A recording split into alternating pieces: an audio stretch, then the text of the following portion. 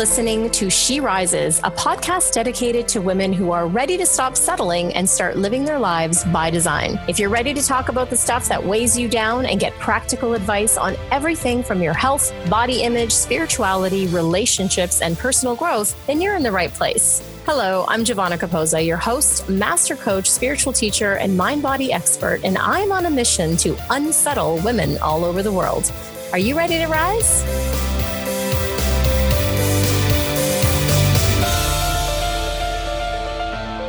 Hello, welcome back to another episode of She Rises. I'm your host, Giovanna Capozza, and I'm back today with another episode for you. And today we're going to talk a little bit about relationships, in particular about an unconscious psychological model that happens in most of our relationships, and many of them actually, where we're experiencing conflict.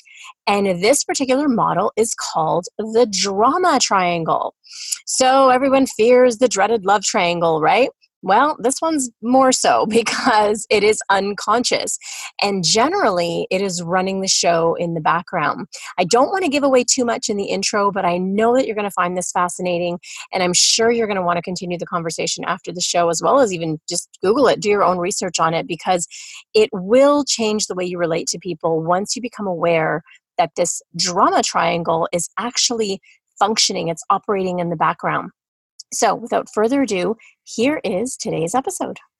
Hi guys, we're back with another episode. I'm really, really happy to be back and talk about stuff that I love to talk about and really share that with you guys, and hopefully that serves you in some way. And so this week, I actually want to talk about the drama triangle. And you know, this is definitely the triangle you want to avoid in relationships. I know we think it's the love triangle with someone else. You want to avoid that too, ladies and gentlemen, but starts off with this triangle, and you may or may not heard of the drama triangle, so I want to break it down for you a little bit. So this actually started off with me writing a blog post on this very topic, and I was writing the blog post around breadcrumb relationships. So for those of you ladies and gentlemen that are listening that have had these breadcrumb relationships, and breadcrumb relationships are basically relationships where you are settling for the absolute minimum of having your needs met in that relationship, or meeting your own needs in that relationship, and also you're settling for the absolute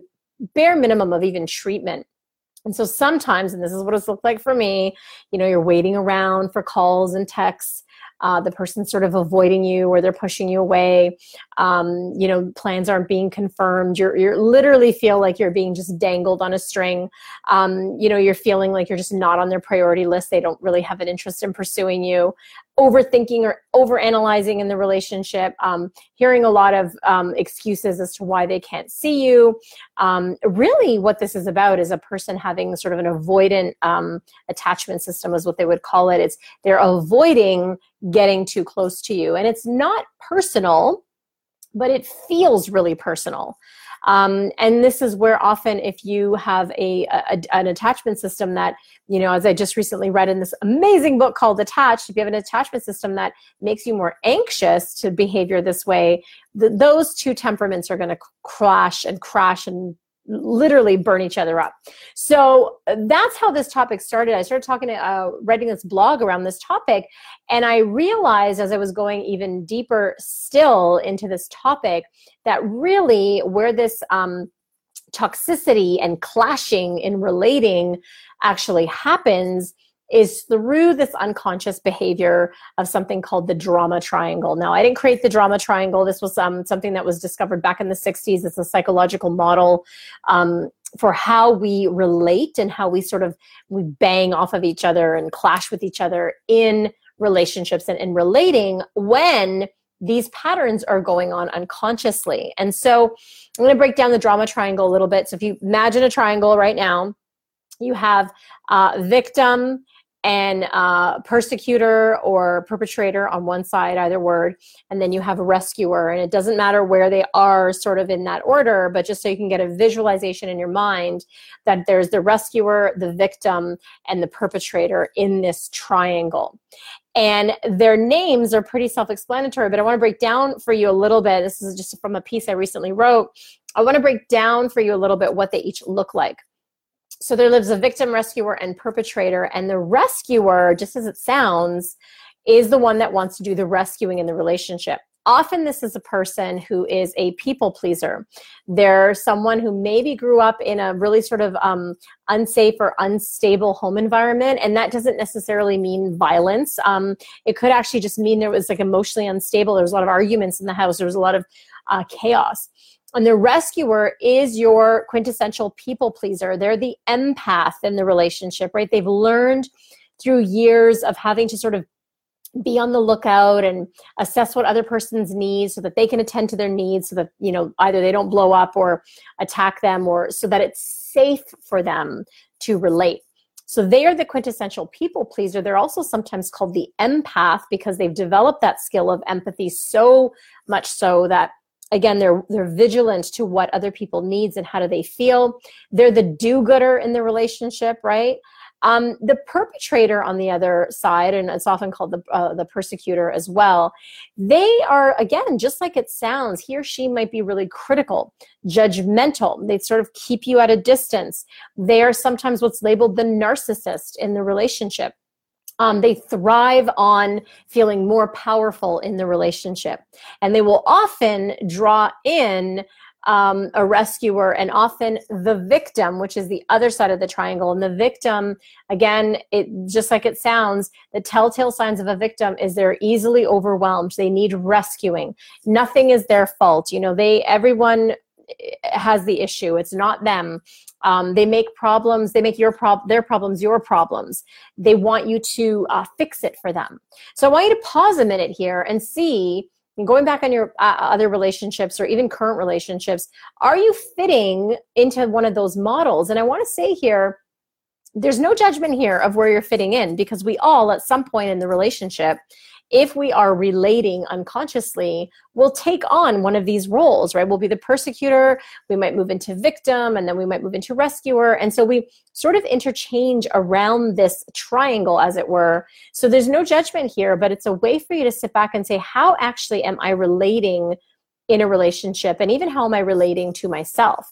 Now, again, these patterns of relating are very, very much unconscious.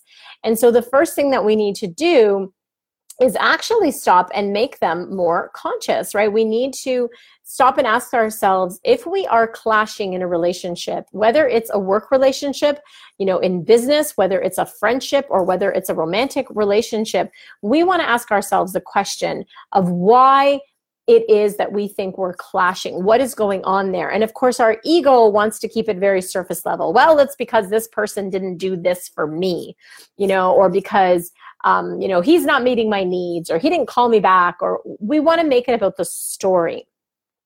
And the purpose of this Facebook Live today is really to encourage you to see this dynamic and start to understand it, because what that does ultimately is it gives you power to step back from that and to self-reflect. So if you are in a dynamic right now where you've acknowledged, you know, I'm actually being the rescuer. Like, this was mine. Like, truth be told, mine has been the rescuer.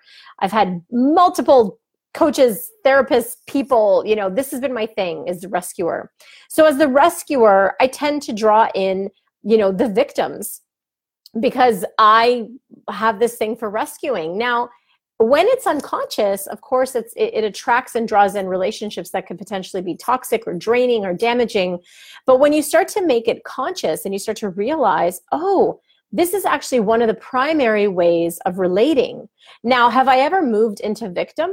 Absolutely. Have I moved into persecutor? Absolutely. So this isn't like you're only ever living on one, but you do have a dominant one that you live in. And that dominant one will rear its ugly head when you are in relationships, starting relationships, and even when you're having your most conflicted, like, friendships or family relationships. So mine was the rescuer. I did grow up in that chaotic household. I grew up in a household where my parents were constantly fighting.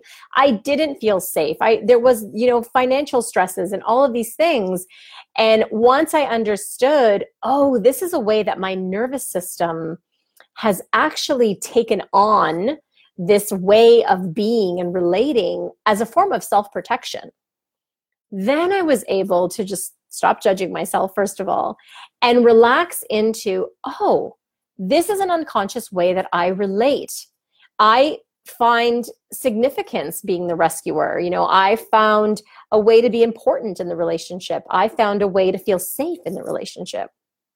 And then once you recognize what's going on, you can take further steps back and really start to reprogram and reshape the way your nervous system responds to these types of stresses in relationships that make you go into either rescuer, victim, or persecutor.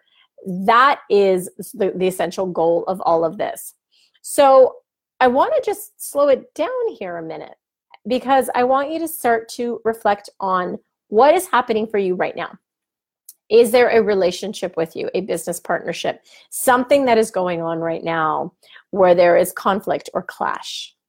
And if there is, can you find which part of the drama triangle you are acting out? Are you in victim mode? Are you trying to rescue? Are you pushing away and being critical and being the persecutor?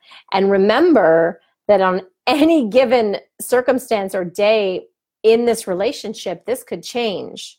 But what are you doing right now in this moment? Because there's a very real way that you could break free from this if only you identify where it is that you're coming from. So again, notice when you are in it. Name it and name the role you are playing without judgment, right? Without judgment on yourself. Think of yourself as being an actor in a play. And at this particular moment, in this particular relationship and how you're relating, you are being an actor in a play. And this is the role you are taking on. And again, once you identify that, you can take radical responsibility. So if you listened several weeks back, we did a whole Facebook Live on radical responsibility. This is where you 100% come in and own your piece of creating this situation and how you're reacting to it. And the way you stop the cycle is that you have to start identifying what's missing for you.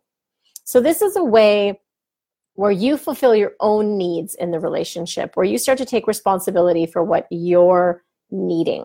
So I'm reading here a little note that I have here. So for the rescuer, who we've been using as an example, you need to learn to recognize and validate where you feel your needs are not being met. And by the way, it's not only, if at all, your partner's responsibility, if it's a partnership and relationship or a friendship, to meet your needs. Sometimes there are needs that you need to meet yourself. But again, for the rescuer, it's identifying the need.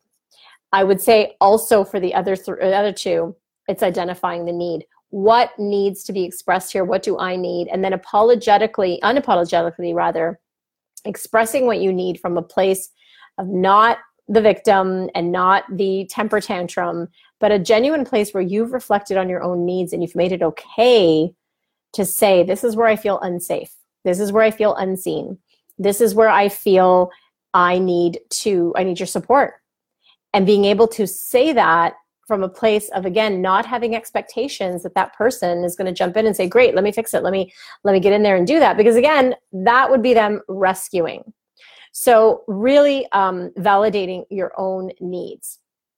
And also recognize and give space for anger to process. Oftentimes we don't give ourselves the space to process when we are feeling angry. And this is something the rescuer does really well. The rescuer wants to make everything okay for everyone else, so it doesn't make it okay for their feelings to be expressed. If you see yourself in any of these, and if it resonates, start to try and cultivate the practice of surrendering and letting go. And that sounds so much easier said than done. But surrendering and letting go is a way in which you are coming from a place of non-judgment and a place of curiosity with yourself, and again, with your needs, and also what's going on for the other person. This is a tough one, because when we are activated and charged, and when there's this unconscious thing playing out, it's literally like you have a little kid running around with scissors in your head. And you've got all the voices coming in and all the gremlins, but they did that and he did that and she did that. And there's all of this shaming and blaming that goes on even toward the self. So the practice of surrender is by saying this sentence: if I was absolutely 100% safe and protected in this moment, if I knew that I was safe and protected in this moment, what could I let go of? What could I release? And how would I be? And it's a process of repeating those words to yourself over and over again. I see this triangle play out in my life. I've seen it play out in the past. I've seen where I play the role of the victim and the persecutor and the rescuer. I've seen where all of that comes to play. And I'll tell you from personal experience that none of that could actually change and transform when you are beating yourself, over the head with a baseball bat saying, oh, I did it again. Why do I keep doing this?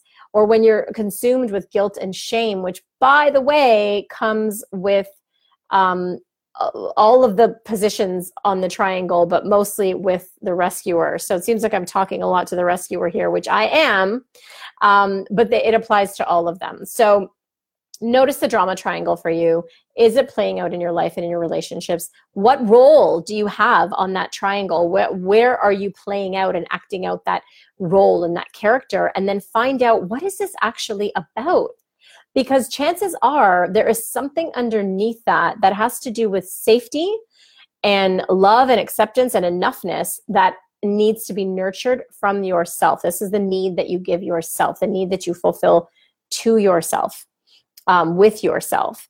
And if we don't actually stop and recognize what's happening, name it, call it out, get curious, and then go in and do the work, this is when we find ourselves attracting the same kinds of relationships, the same kinds of friendships, the same kinds of thing. And then we're sitting on the couch with a glass of wine going, I don't understand why I keep having the same relationship. And I don't understand why this keeps happening to me. We go into this victim speak because we're not actually stopping and doing the work and saying, what is going on here?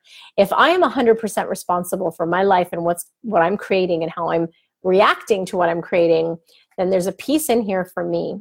So I hope this was helpful. It's a short one today. I wanted to go into this drama triangle and share this with you. Keep an eye out for the blog where I've written way more on this topic and how it relates to a breadcrumb relationship and when you're settling in a relationship. If you're not already on the list to get the blogs every week, go to JivannaCaposa.com. Sign up for the list. You'll get the blogs every week, including all the podcasts. Thank you so much for your attention and thanks for listening. And listen, if this was helpful for you, if you got a little aha, if a little light bulb went on in your head and you want to pass this on to someone in your world who you think needs to dive into this work a little bit, then won't you share this? I so greatly appreciate it.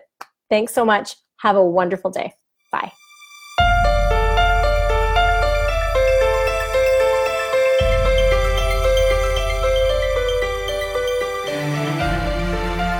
Thank you so much for tuning in, and keep rising, everyone. For books and resources related to today's episode, make sure you head over to SheRisesPodcast.com, and I'll see you there. If you've enjoyed today's episode, make sure you tune back in next week when I dive into more juicy topics to help make your life the best it can be. And hey, if you've enjoyed listening to the show and you love it, head on over to iTunes and leave me a rate and review and subscribe there to the show.